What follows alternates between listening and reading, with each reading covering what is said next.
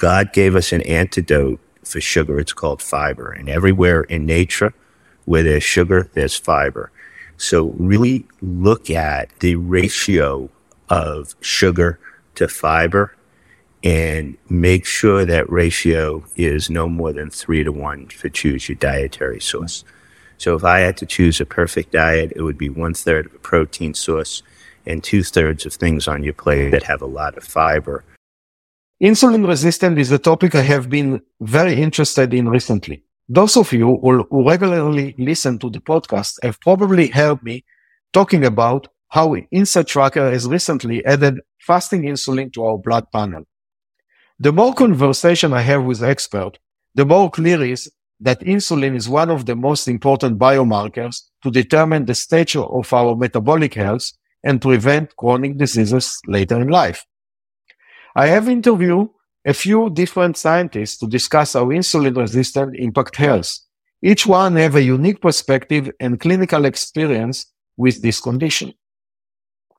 In this episode, I talk with Dr. Mitch Roslin, the Chief of Bariatric Surgery at Lenox Hill Hospital. Mitch is very knowledgeable about obesity, glucose regulation, insulin resistance, and how we can use lifestyle choices to promote longevity.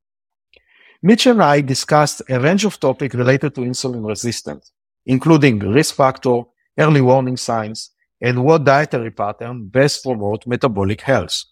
We talk about keto diet, time restriction eating, physiological condition regarding weight gain, and more. Mitch also gave his opinion on a perfect diet and even discussed diet versus exercise for weight loss, both of which I thought very interesting. I really enjoyed the discussion as Mitch told fascinating stories about his experience as a clinician. I got educated about insulin resistance, and I know the listener will learn a lot too. Enjoy the discussion and don't forget to rate and review the podcast. Welcome to Longevity by Design, a podcast designed to give individuals access to the leading scientific information in the field of longevity. The ability to add years to your life and life to your years needs no opinion. Join us as we ask science to take the wheel. In each episode, Dr. Gil Blander joins a co-host and an industry expert in the field of longevity, shining a light and getting the answers to the key question: how can we live a longer, healthier life? I will start with the question, Mitch, and the first question is, what is the role of insulin in the body? So that is actually a really, really good question, because most of our listeners, when they hear of insulin, they think of diabetes and glucose control. The truth of the matter is insulin is our everyday or our rapid energy hormone, and as of its role to regulate glucose, perhaps its greatest role, or at least equivalent role, is to regulate the amount of fat that we have. So that insulin, when insulin dose levels are high, especially at baseline, it tells the body to basically store fat and prevent the breakdown of fat. So it's interesting that I'm doing this interview in Canada because that's where Banting is from, and he actually discovered insulin. And it was a really sentinel discovery because it saved a lot of people's lives who had type 1 diabetes. And because of its importance in that role, we tend to think of insulin as a glucose-regulating hormone, but it's really an energy-regulating hormone, and its ability to regulate fat storage is as sentinel as its ability to control blood glucose level. Excellent. Thank you for the interesting answer. And my next question is, what does it mean to be an insulin resistant? Well, so insulin resistance means that the first thing that your body will do to regulate the level of glucose is to increase its production of insulin to keep the sugar normal. And when it does so, the glucose is normal. And I think that sends a important message that may be in error to many people and to many doctors. So if I take somebody who's in the bottom quartile or about the 25th percentile of insulin resistance, okay, in other words, they're pretty insulin resistant, and I take somebody who's much more insulin sensitive, say 75th percentile, and I give them a milkshake, their glucose curve will look very, very similar. But the way the person who's insulin resistant controls that glucose is by making more insulin, having more production. And as I mentioned, insulin is a growth or an anabolic hormone and promotes fat storage.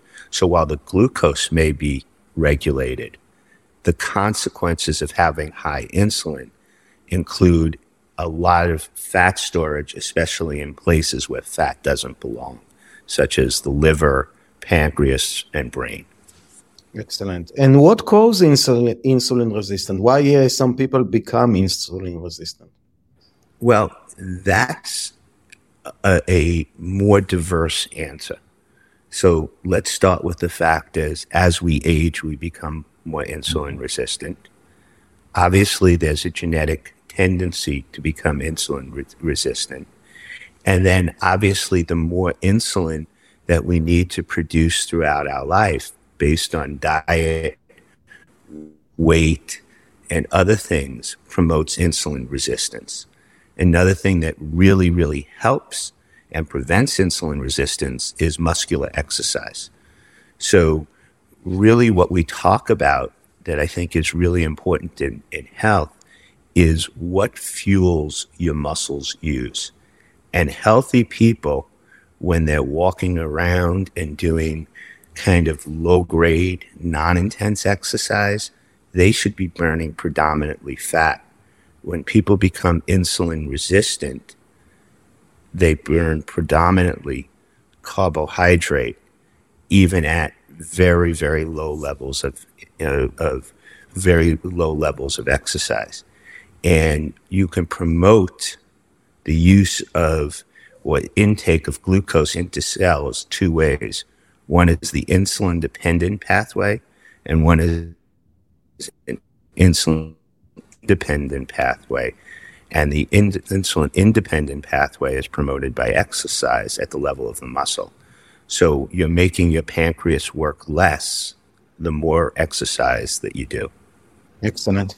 And Mitch, let's assume that someone is insulin resistant and is worried about the long-term effect of that. Can you discuss a bit what happens when you become insulin resistant? What are the health effects of that? Well, I think that, for example, I see that many people who are obese are insulin resistant. I also think that many, for example, younger people who have PCOS are insulin resistant.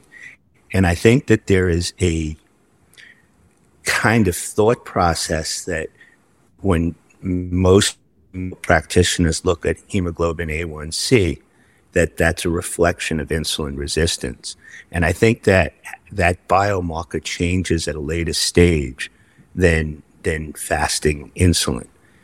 And I think that it's really a very, very important marker to know you're fasting insulin early, because I think that we've gotten obsessed with the consequences of hyperglycemia or diabetes, which we know is bad. But the hyperinsulinemia has significant consequences for the body, including poor fertility, fatty liver disease, possibly very much related to dementia, probably very, very much related to cancer growth, because insulin is our anabolic hormone. It promotes growth and fat storage. So everything that's related to high metabolism is probably related to an increase in insulin level. Yeah, and Mitch, we met a few weeks ago and we discussed some data that you have seen with some of your bariatric surgery patient, that you see that when they are younger but still obese patient, you can see that the first sign is actually very high insulin, but still the A1C and glucose is still look normal. Can you? Sometimes even low. Sometimes even low, which is very surprising. Yeah. I would say that my specialty, as you just mentioned, is bariatric surgery. And a lot of, based on a lot of the work and the conversations that I've done with people like yourself, has made me realize that when we see people who are obese, it's really a marker of accelerated aging. And when we begin to hone in, and there's not one pattern that's completely universal, but I would say that 80% of the people that we see, especially at young age, will have a high insulin level with a relatively normal glucose level. And what we see in even about 10% of these patients, even at baseline, is an elevated lactic acid level, which is really, really surprising because essentially you produce lactic acid when you're burning carbohydrate. So it means even at rest, these patients are burning enough carbohydrate to see levels that are elevated even at baseline. And that's usually a test used by surgeons when somebody comes in septic or very ill, that they start producing what's called a metabolic acidosis. So our patients are running close to acidotic sometimes even at baseline, which is, very, very surprising and tells you that they have a very high respiratory quotient. And essentially it's a fascinating finding because it means that even though the definition of obesity is to have excess fat tissue, these patients lose the ability to metabolize fat. So I like to say that they're kind of like Bernie Madoff wealthy. They think they have all these assets, but they can't get to them. They can't use their energy reserve. The IRS sees it and they cannot use it. Yeah. But sorry about the joke, but to keep serious, so I'm trying to translate your what you said to my language, and let's see if I got it right. So what you are saying, in a way, higher insulin or too high insulin is an early sign of metabolic diseases. And it's not only diabetes, as you said before, it's also an issue with fat metabolism, that you cannot metabolize and use the fat. So you store it, but it's basically not useful. And if you really want to know if you have a risk of having metabolic diseases, insulin is a key marker to measure and to follow up. Is that correct? Absolutely. Earliest marker. Now, one of the things that we have to guard about is that fat is not bad. Fat allows, I kind of think that both of our ancestors probably came from Eastern Europe. Well, I always have a slide that there are no chimpanzees that live in Eastern Europe. So it allows us to live in fat weather. It allows us to have a reserve. And evolutionarily, the idea of storing fat allowed us to build up fat, before the flood season came, in the Levant and areas like that. And we would then burn the fat as our caloric intake came down over the winter months. Fat also gives us the ability to survive certain diseases. So the idea of having 0% body fat, which may be great for bodybuilding competitions, is certainly not productive for women who want to have a baby, menstruate normally, and even for males. And there's such things called an obesity paradox. And in longevity, that there's controversy that potentially people who have BMIs in the 25 to 30 range may have an advantage. But at the extremes, when you start getting into fatty liver and high adipose tissue, what happens is you have high insulin levels. And really probably the hallmark of all the chronic diseases that we are concerned with as we get older. For example, heart disease, which people do equate with diabetes, but what many of our listeners don't understand is that metabolic dysfunction probably is a higher risk factor for cancer and dementia than it is even for heart disease. And that probably has a lot to do with high insulin levels, promoting the storage of fat in tissues and an inflammatory response in areas where we don't want it. So in evolutionary times, we would use high insulin levels to store fat. That would be followed by a relative fast or a decline in calories with a regulation.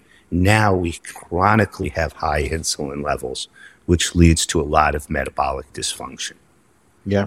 And Mitch, most of our listeners are not obese, but I think that what's interesting about it, that you don't have to be obese to have a issue with fat, specifically visceral fat, which is, let's say, not most wanted. So can you explain why the location that you deposit the fat are important, and some places are better and some places are worse, and you need to know where the deposit is? Well, that's kind of an interesting topic and why that occurs. You know, we tend to talk about male pattern or female pattern obesity. And there's no question about the fact that the hyperinsulinemia and the high insulin level promotes storage of fat in the viscera, in the liver, and is associated with fatty liver disease. It's interesting when I see people who are obese who do not have metabolic dysfunction, they tend to have most of their fat in their hips and their buttocks. And they have very, very high estrogen levels, and a lot of times estradiol. And if they're male, what happens is they have very, very low testosterone levels, that they have a lot of what's called an enzyme called aromatase that converts all of their testosterone to estrogen. So it's very interesting, and I don't think anybody really has a firm understanding, but we see different body habituses. We see people who have central obesity that tend to have high insulin levels that have a very high risk of metabolic dysfunction. And then we see people who have hip and buttock distributions that have very high levels of estradiol that oftentimes will have normal or moderately raised insulin levels, but very, very high estrogen levels and high sex hormone levels. Now, that may be a fertility advantage for females. When males get it and they develop the gynecomastia, in fact, the largest males that I see, BMIs of 80, usually are very metabolically healthy on the inside. Now, when I see those patients, yes, they're very unlikely to have heart disease. However, what happens often is the tires go and the risk of disability becomes really, really high, about 55 to 65. Very interesting. And now when we understand what are the risks of insulin resistance, which is not only diabetes, the question is, how can one of our listeners prevent insulin resistance via lifestyle intervention? Exercise and diet. I mean, it may sound minute, but the ability to exercise on a daily basis, walk, be active, promotes the driving, reduces the amount of insulin. The best way to answer that question is that there is a team of cyclists that are type 1 diabetics. And when you look at type 1 diabetics, the ones who are extremely active and exercise to a high level require very, very, very, very little exogenous insulin. So the amount of exogenous insulin that type 1 diabetics who don't make insulin make show you the ways that you can reduce your insulin resistance. And what they share in common is a diet that's low in processed carbohydrates and certain fruits, for example, figs, dried fruits, and things like that. Berries are probably better. They avoid things like juice. They avoid things like soda. They especially avoid things like crackers and starch. So as a general rule, eat a protein source, and 2/3 of your diet should have things that have high fiber. If there's one rule that I can talk about as, a pseudo, dietary principle, the more fiber that goes into your food, the better you are. God gave us an antidote for sugar. It's called fiber. And everywhere in nature where there's sugar, there's fiber. So really look at, and part of others in the Inside Tracker team can explain this better than I can, but the ratio of sugar to fiber, and make sure that ratio is no more than 3-to-1 to choose your dietary source.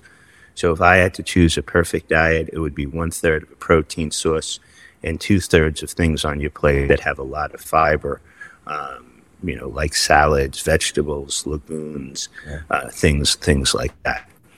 Yeah, absolutely. I 100% agree with you that fiber is a very good tool in our toolbox to regulate the level of glucose and insulin, and allow us to live hopefully better and longer. And it was an interesting point about the type 1 diabetic that basically riding professional bikers. And it's well known for us, at least as a scientist, that when you exercise, your muscle cells can absorb glucose even without a lot of insulin. As you said, they're type 1 diabetic, meaning they don't produce any insulin, but they still can absorb the glucose because the muscle is very active, which is... And they require, some require, the New York Rangers have a very prominent player who's a type 1 diabetic, and they manage him by, he requires very little insulin, and they do give him some carbo loading right before hockey games. But other than that, he sticks on a diet that's very, very high in fiber and requires very little exogenous insulin at all. Yeah. So I think that for, let's say, the average person that is not a Tour de France rider or not, let's say, the New York Ranger player, when you eat a big meal, walking after the meal can help you a lot to walking, running, or doing exercise can help you to flatten the curve of the insulin and the glucose, and hopefully allow your beta cells that produce the insulin to respond better and longer. Yeah, it's really funny. Okay, and looking at this. Number one, for people who want to lose weight, they have to change their diet. It's nearly impossible to exercise your way to weight loss because intake and outtake are linked, and the way the body works, and we can discuss that. A great book was written by a anthropologist from Duke called Burned, Burned, about the metabolism of hunters and gatherers, and actually people from Boston, which is very relevant because you're sitting in Boston. But exercise is so important for insulin regulation. It also is probably its greatest role is that it kind of, if you stress your body, it kind of relaxes your body at different times. Almost you can begin to think that we have a certain amount of metabolic turnover or a certain amount of heartbeats in a body. And when you're hyperinsulinemic, the furnace is always on. That's your short-term energy regulating hormone. Leptin is probably your long-term energy regulating hormone. So when your insulin level is high, what I like to tell people is I basically see the same patient at the end, as a bariatric surgeon that gets a lot of referrals that works in a tertiary center. When I see it from the cardiologist, it's because the heart burned out first. When I see it from the endocrinologist, it's because the pancreas is burning out. When I see it from the gastroenterologist, it's because the liver's burning out because of NASH. But the overall overriding thing is that the furnace is on. The metabolism, the metabolic turnover is too high. The sympathetic tone is too high, and the heart's beating faster, and the body's working harder when we're resting. And that's what exercise and to some extent diet does, is it kind of puts you into, it's kind of like metabolic sleep. It's just like the importance of sleep to your brain to revitalize. A low insulin level is so important for the rest of your body to be relaxed when it's not being stressed. Yeah, sounds very interesting. And if we are continuing to discuss diets, so there are a few diets that, or few dietary behavior, let's say, that some people use, and they are really in the news right now. For example, a ketogenic diet.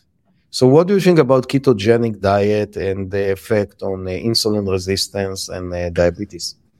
I think the ketogenic diet is a outstanding diet short term, especially for people who have important as to what we truly mean by a ketogenic diet. And I'm reluctant to diets that don't add a lot of high fiber foods to them, because I think fiber is so important for the intestine long term. Yeah. So the original ketogenic diets that really, that what people perceive of an Atkins diet, for example, having a lot of bacon and eggs and avoiding all vegetables, is something that I would tell them to refrain from, because in the long run, I don't think that's a diet that leads to great gut health. It probably would be very effective for insulin levels. So I think a modified ketogenic diet that adds foods with fiber is a very, very effective way to keep your insulin levels relatively low. Again, you go down into different ways. I mean, if there are only minimal amount of dietary restrictions that you can have. You can restrict your calories by trying to count calories the Weight Watchers way, which I think is rather difficult. You can reduce your food groups, which is what you're talking about, which I think works really well within reason. But again, fiber to me means everything. And then when you can talk about time-restricted eating is another mechanism of controlling your diet, which I know has been effective for a lot of different people. But even within that, I think having the proper amount of fiber in your diet and protein is really, really important. As a Longevity by Design podcast listener, you understand the value of improving your health for today and for all the years ahead. And if you want to live your healthiest, longest life possible, you need to understand what's going on inside.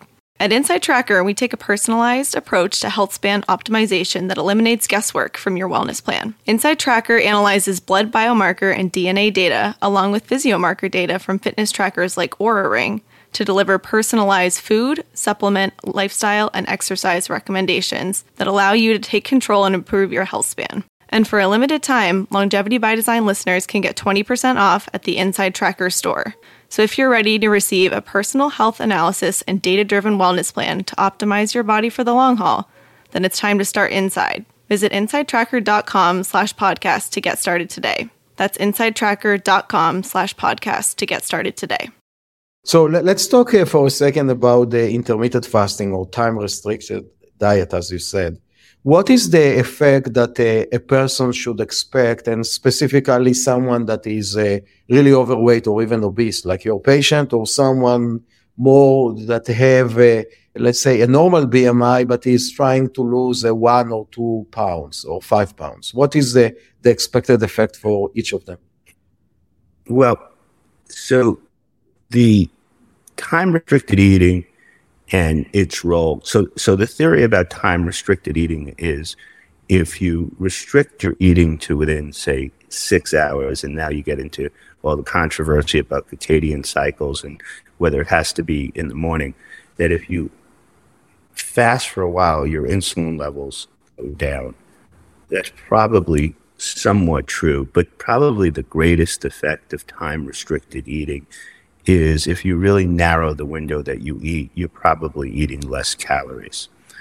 And clinically, what I've seen is that ex-athletes, people who are extremely disciplined, and people who don't have a tremendous weight problem tend to benefit the most from time-restricted eating. What frequently happens to people who are seriously obese that try time-restricted eating is that they get so overwhelmed that they wind up actually eating as many, if not more, calories during that period of time. Because energy regulation is centrally driven. And once you really have obesity, you tend to have poor energy regulation. And that's why we're seeing why bariatric surgery works and why the medications work.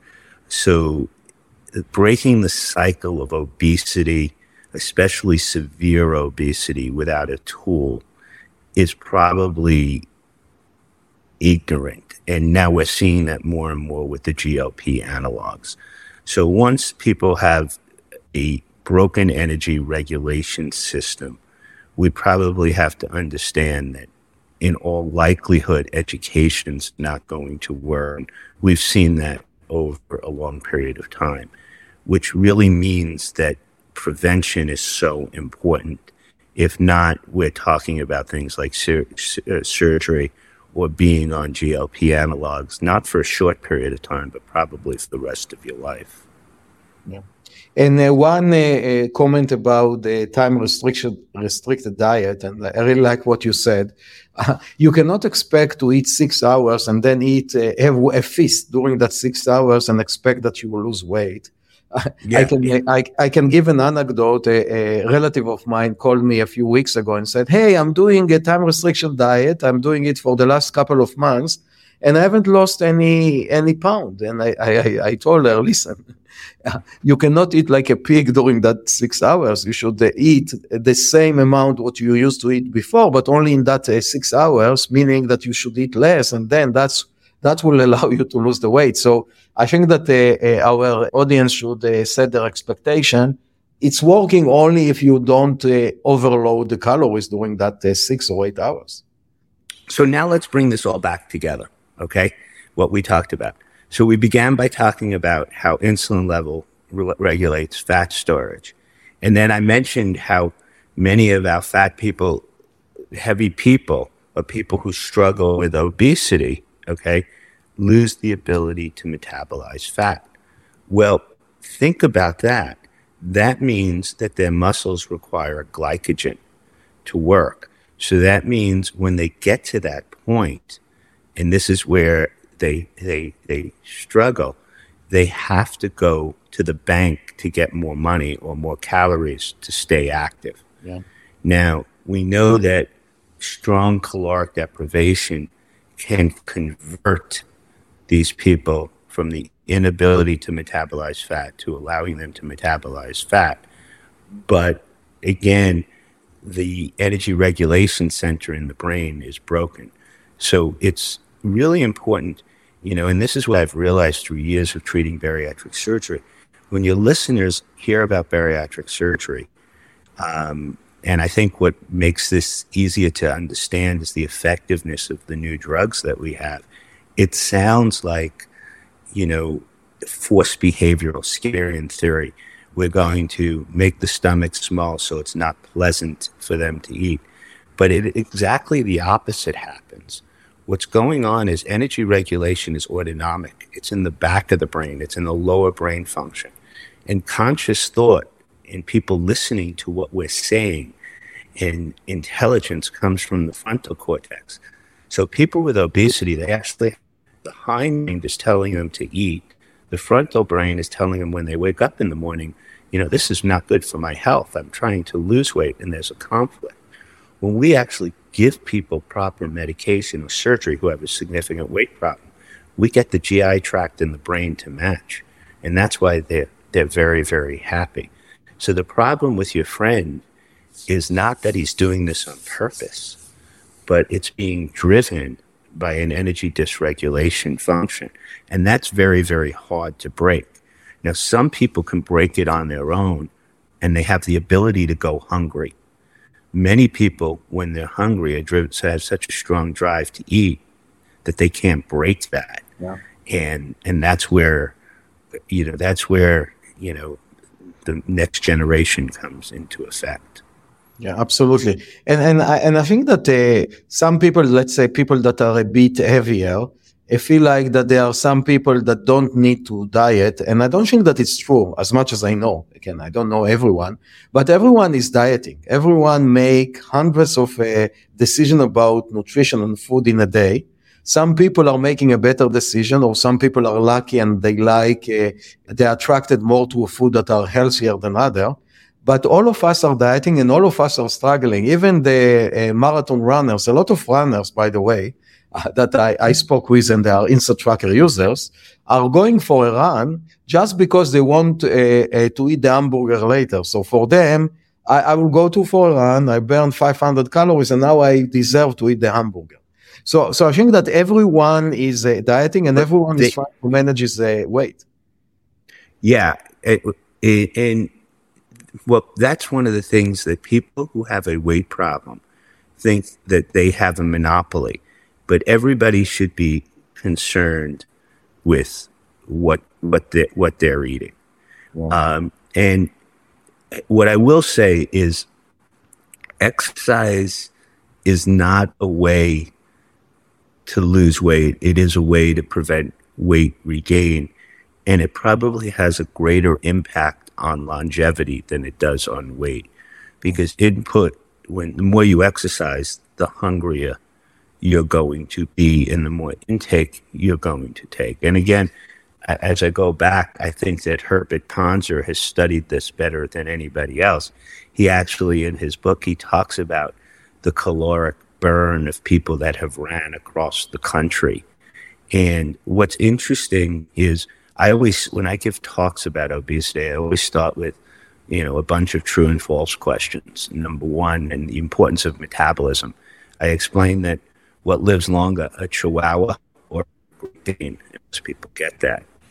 What's really interesting is who burns more calories, somebody who's a couch potato in Boston or a hunter and gatherer in Africa.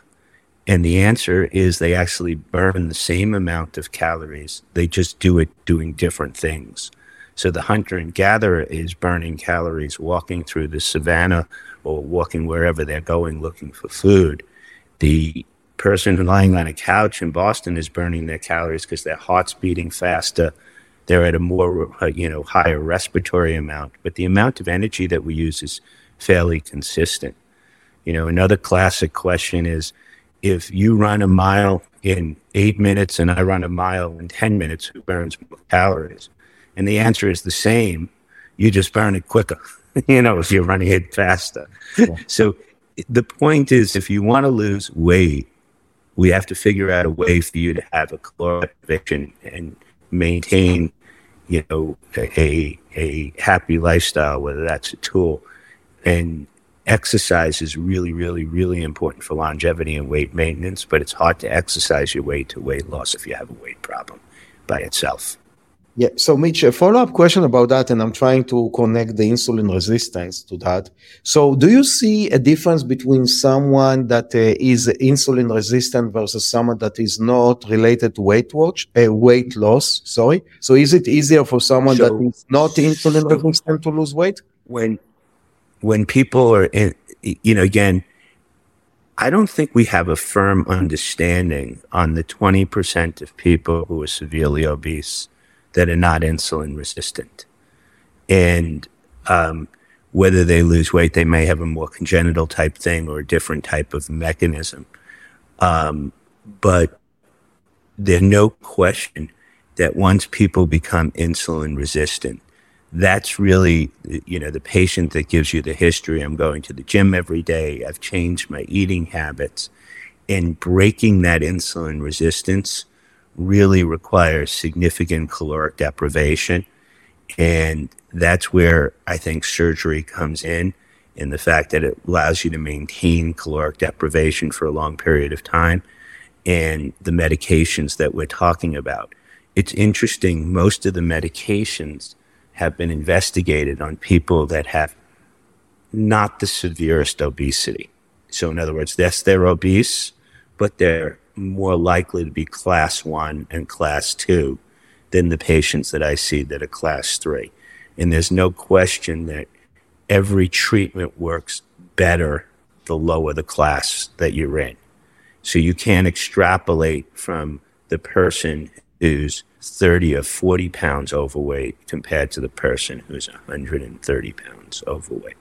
My guess is that the inside tracker population will do extremely well on the medications. They tend to be closer to the norm than what I see clinically.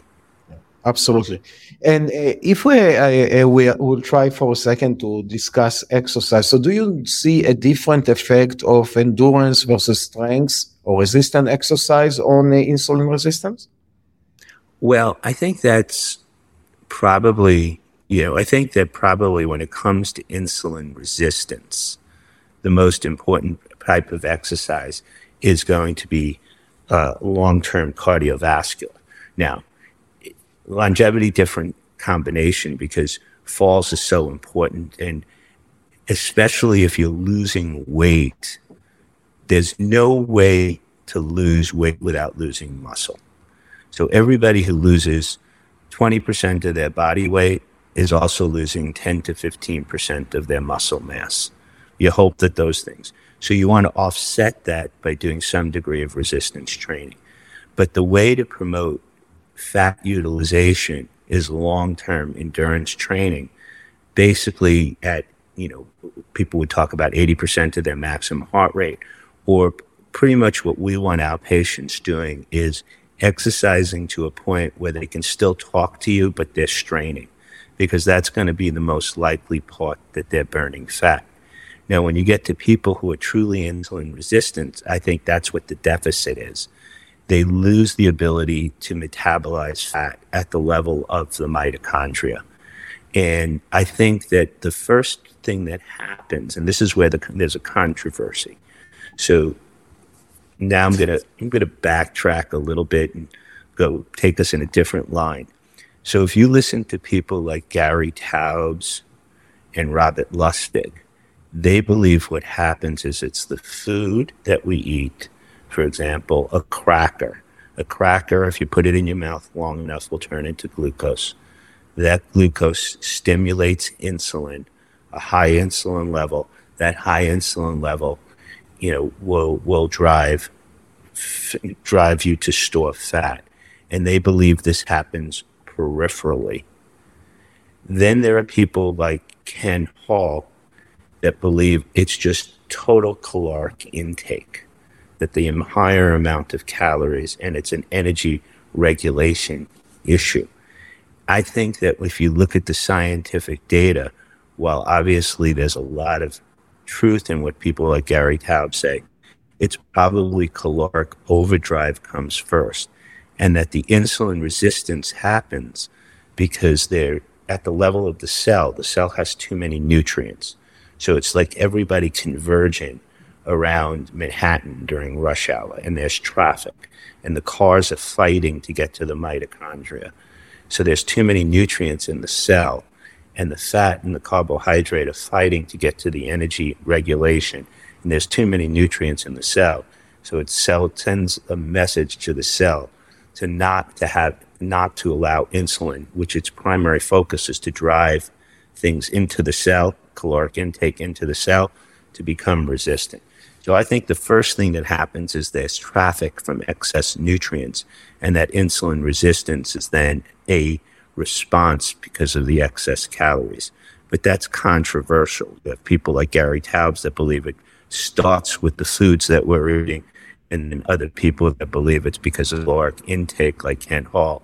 The studies that we've done show that the caloric increase, which is oftentimes from carbohydrates, and here's where they're right. If you eat foods like glucose, if you eat foods like crackers all the time, what happens is you're constantly hungry, because you get that hyperinsulinemia, you get that rapid decline in glucose, and that drives you to eat. So it may be that the two theories are exactly the same. Okay, good.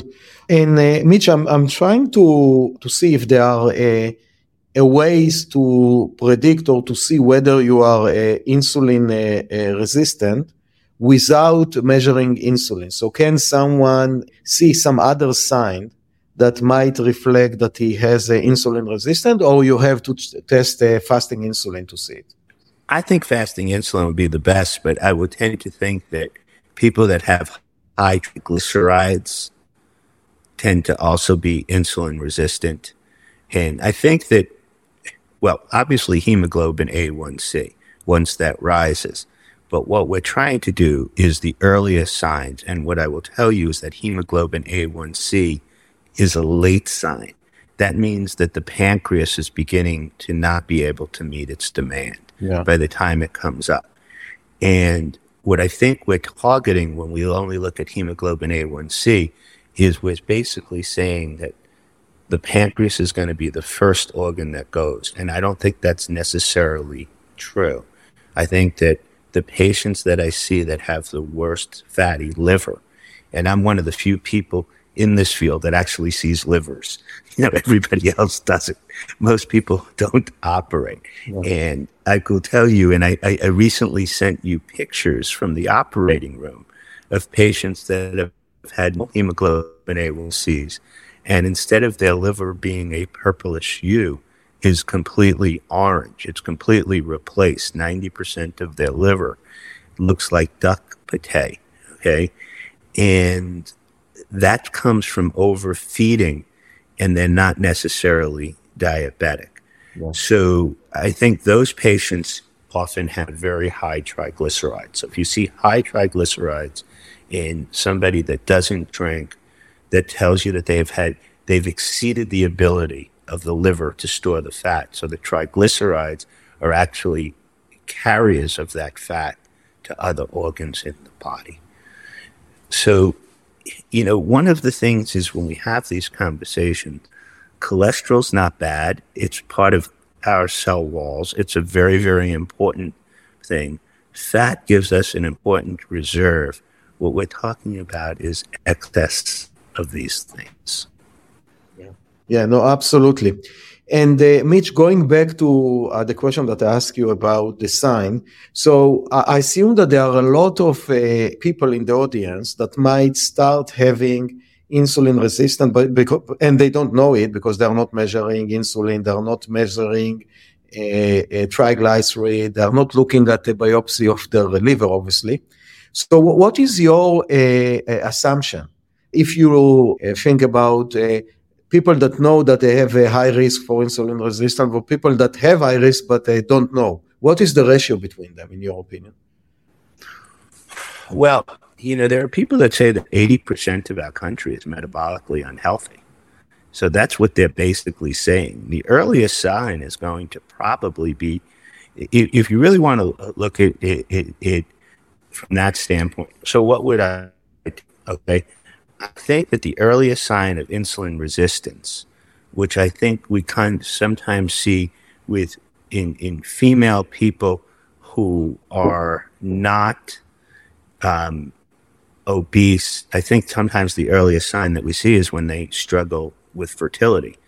And I think that the earliest test that you're going to see in abnormality is going to be a glucose tolerance test, where the glucose is going to be normal. The glucose tolerance test basically means we give somebody the equivalent of orange juice, but a high sugary beverage. And then at 30-minute intervals, the blood is analyzed for your glucose and insulin.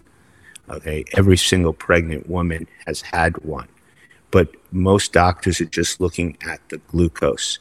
If you look at the insulin level next to it, what you will see in a lot of people that have struggled with fertility or PCOS is the glucose stays normal, but the way you get there is with high insulin levels. So the earliest thing that I'd see if anybody's struggling. Again, I am really big about function. So one of the things about all of these conversations is that what do we mean when we measure health? So I know what my patients know when they say they're healthy. And they say they're healthy because they went to their doctor and their doctor didn't put them on medications. And they say, well, I can do everything that I want to do. But oftentimes we're now measuring how vociferous people's complaints are. So if you take somebody who was like, an extreme athlete, they may be complaining that this is sore, that's sore, and their function's really, really good. And then you look at somebody else who basically doesn't do as much, so they're really never stressing their body. So I think what you really want to look at when you measure health is function. And the best measure of health that we have is VO2 max, but obviously that's a very hard thing to measure. But we should be able to, for example, be able to run a 10 to 12 minute mile, especially if we're less than 50 years old. We should be able to do 20 push-ups.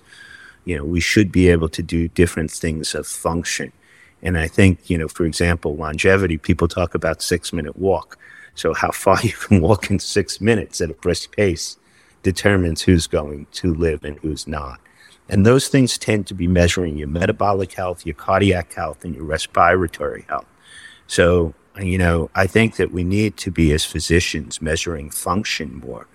And then when function's not adequate, really dive into all of these things as to what's going on.